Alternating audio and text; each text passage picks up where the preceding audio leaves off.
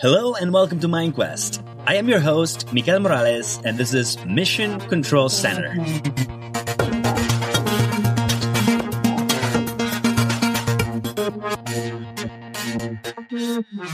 Hello and welcome one more week to Mission Control Center, your one-stop shop for IT careers and recruitment advice. This week we chat with Peter Fischer, freelance web developer and host of the How to Code Well podcast, a podcast devoted to teaching others how to code and become better web developers. Peter will be discussing why he started teaching coding and some of the best career advice he has given over the years. Make sure to visit mindquest.io/blog for the full interview.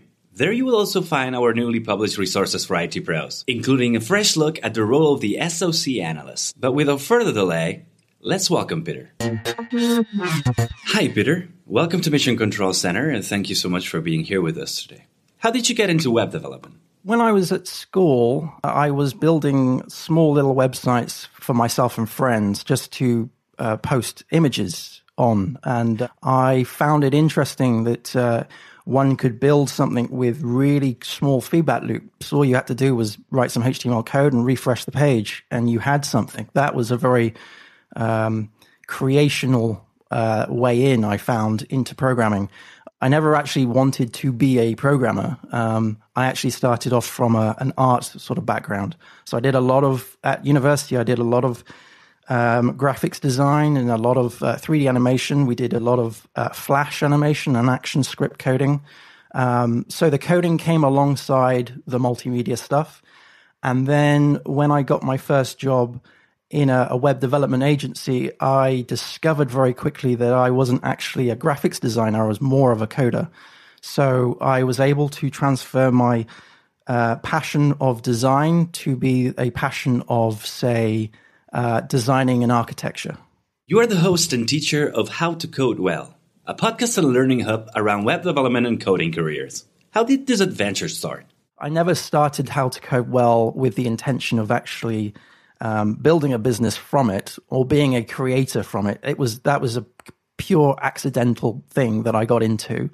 So I always started blogging when I started learning, because that was my way of keeping notes. So I was writing to myself rather than to others. The whole How to Code Well thing, that came out of a complete accident, because after I finished university, I was in this similar ocean of developers who've just come out of university, and they were looking for the same jobs.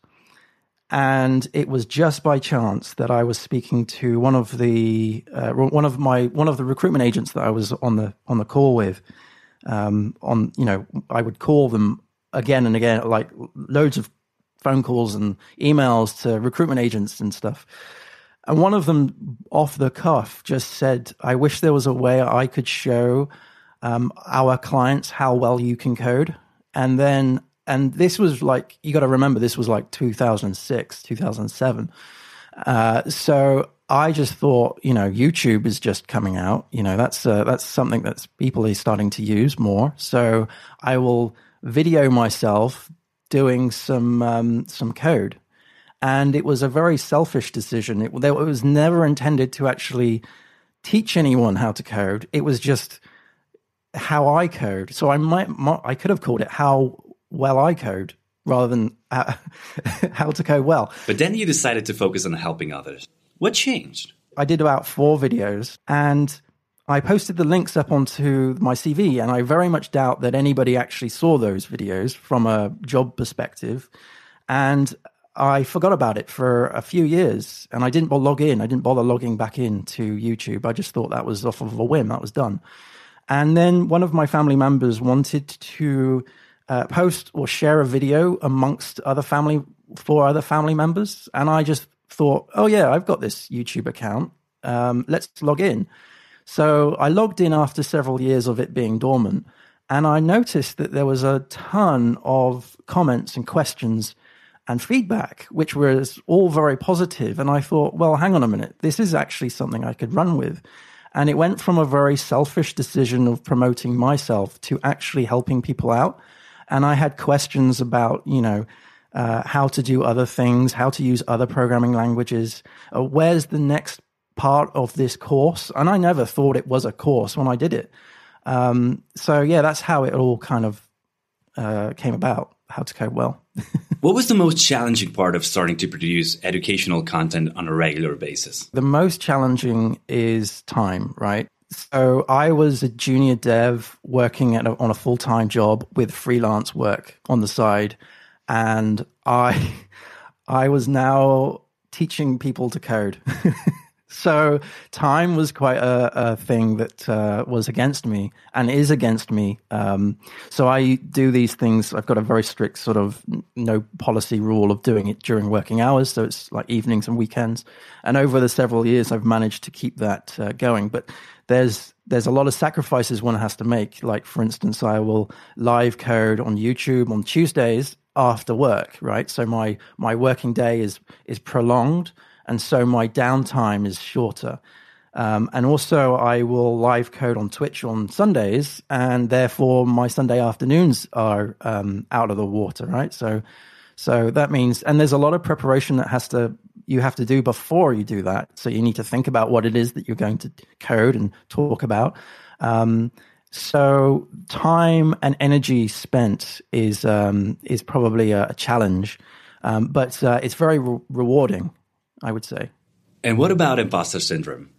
Do you experience it yourself? How do you address it? Imposter syndrome is something that is definitely real. And with the podcast, that came through accident as well, because I started doing long-form content where I was touching upon subjects that I didn't know much about, right? So, and it got to a point where I was getting to the limits of my knowledge. And I just decided to bring people on the show, right? And actually learn from them. So it's always a learning journey. So for me, it's always knowing where my limitations are. And building the courses, every course I build, I always think that I've done the wrong thing. I've said the wrong technical thing. I've pronounced an acronym wrong. I will do a course, say if it's a tutorial, say it's a 10-minute tutorial, and there'll be 2 hours worth of footage that gets removed just from a 10-minute video because I haven't pronounced something right, I haven't said something right, I've gone about it wrong, the flow wasn't correct, and you're constantly doubting yourself. It does get easier because you get used to that feeling, and you can sort of have a little word with yourself and say, it's fine, it's okay. You can publish it. You'll never truly know how the audience is going to react until you do publish that. So every doubt that you've got in your mind is just your doubts. It's not doubts of others. So yeah, I think that's how I get through it. But speaking to people on the podcast, though, who know about the subject matter, I do come away feeling like I know nothing. I know what they've said because I've understood what they've said, but it just makes me aware of how little I know of web development, which is another reason why web development is so good, because there is so much to know and so much to learn. It's endless. So you'll never learn everything. In your experience, what makes a good web developer versus a great one? From a technical standpoint, a good web developer knows the syntax and the processes, right? So that's what a good developer knows. But a great developer understands the technical consequences of those processes and those decisions, and they can lean upon past experiences. Also, a great developer is highly professional. So they know when to say no, and they have justifications of why they're going to say no. They have testing, they know how long things are going to take, they have some experience behind the thing that they're actually doing, they've seen it from inception to deployment, and they've gone through the whole bug fixing cycle. But really, I think what boils it down is experience. You can't just learn to be a great developer, you must embrace it and experience it. Based on what you've seen through your courses, what are most developers struggling with these days? Understanding core programming concepts is something that I see a lot. So knowing the framework, but not understanding the core principles of the programming language behind that framework. Learning the programming, the concepts of programming, it's a transferable skill, right? And so I'm not just talking about learning JavaScript or learning PHP or Python. It's learning the operators, learning the logical flows, learning what a function is versus what a class is. All of those things you can take with you to the next programming language.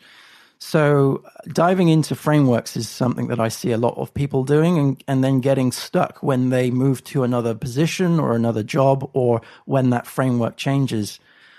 Because they're comfortable in that world, but they're not comfortable in the world outside of that framework. And what's the best career advice you have given over the years? I've been given a load of career advice on the podcast, but these are the three that I've boiled down. So first of all is to take breaks, right? So take more breaks than you think you need to, because your brain works offline. So even if you're not physically at your machine, you're thinking about the work.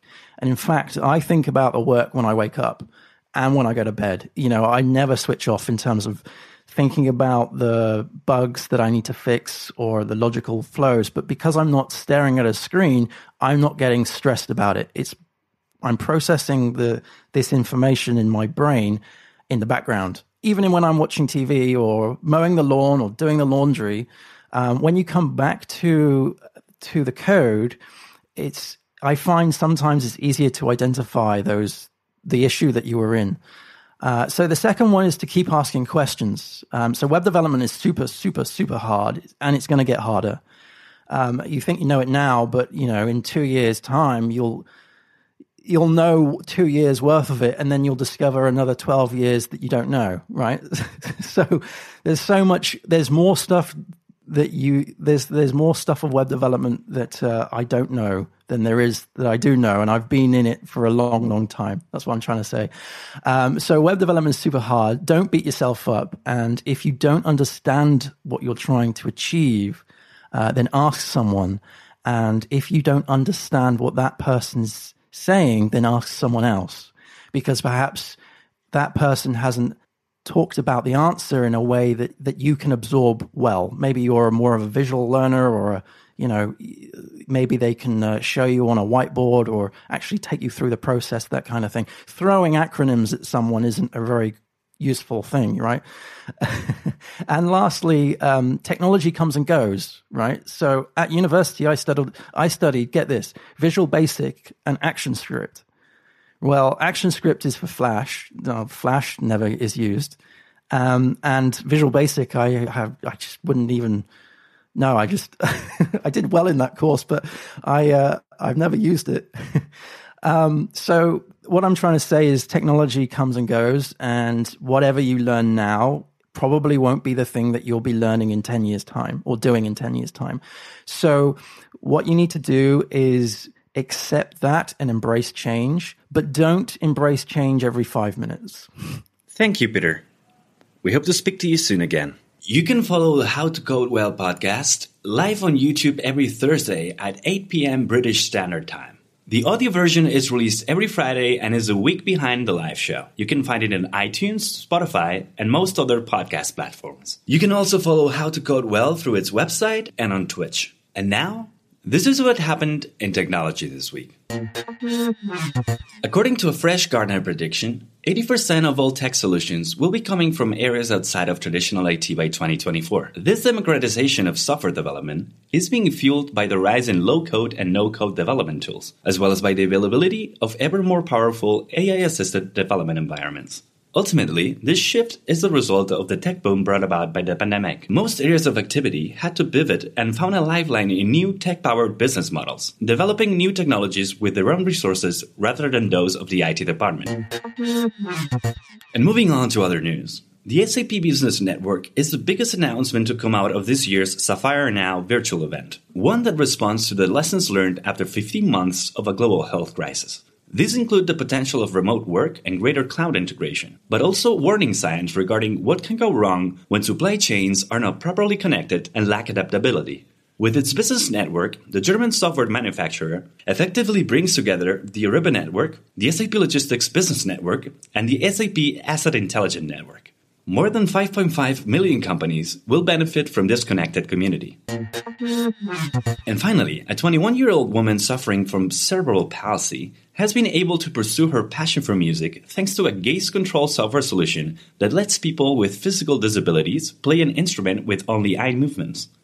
A harp, in this case. Dubbed the iHarp, the system has been developed by computer scientist Zacharias Vambakousis, who came up with the idea after a good friend of his was hurt in an accident and could play music no longer. The woman has been able to perform on stage in Athens in real time, something which has required some training, but that has filled her and her family with joy. Over 2,000 people have already downloaded the software.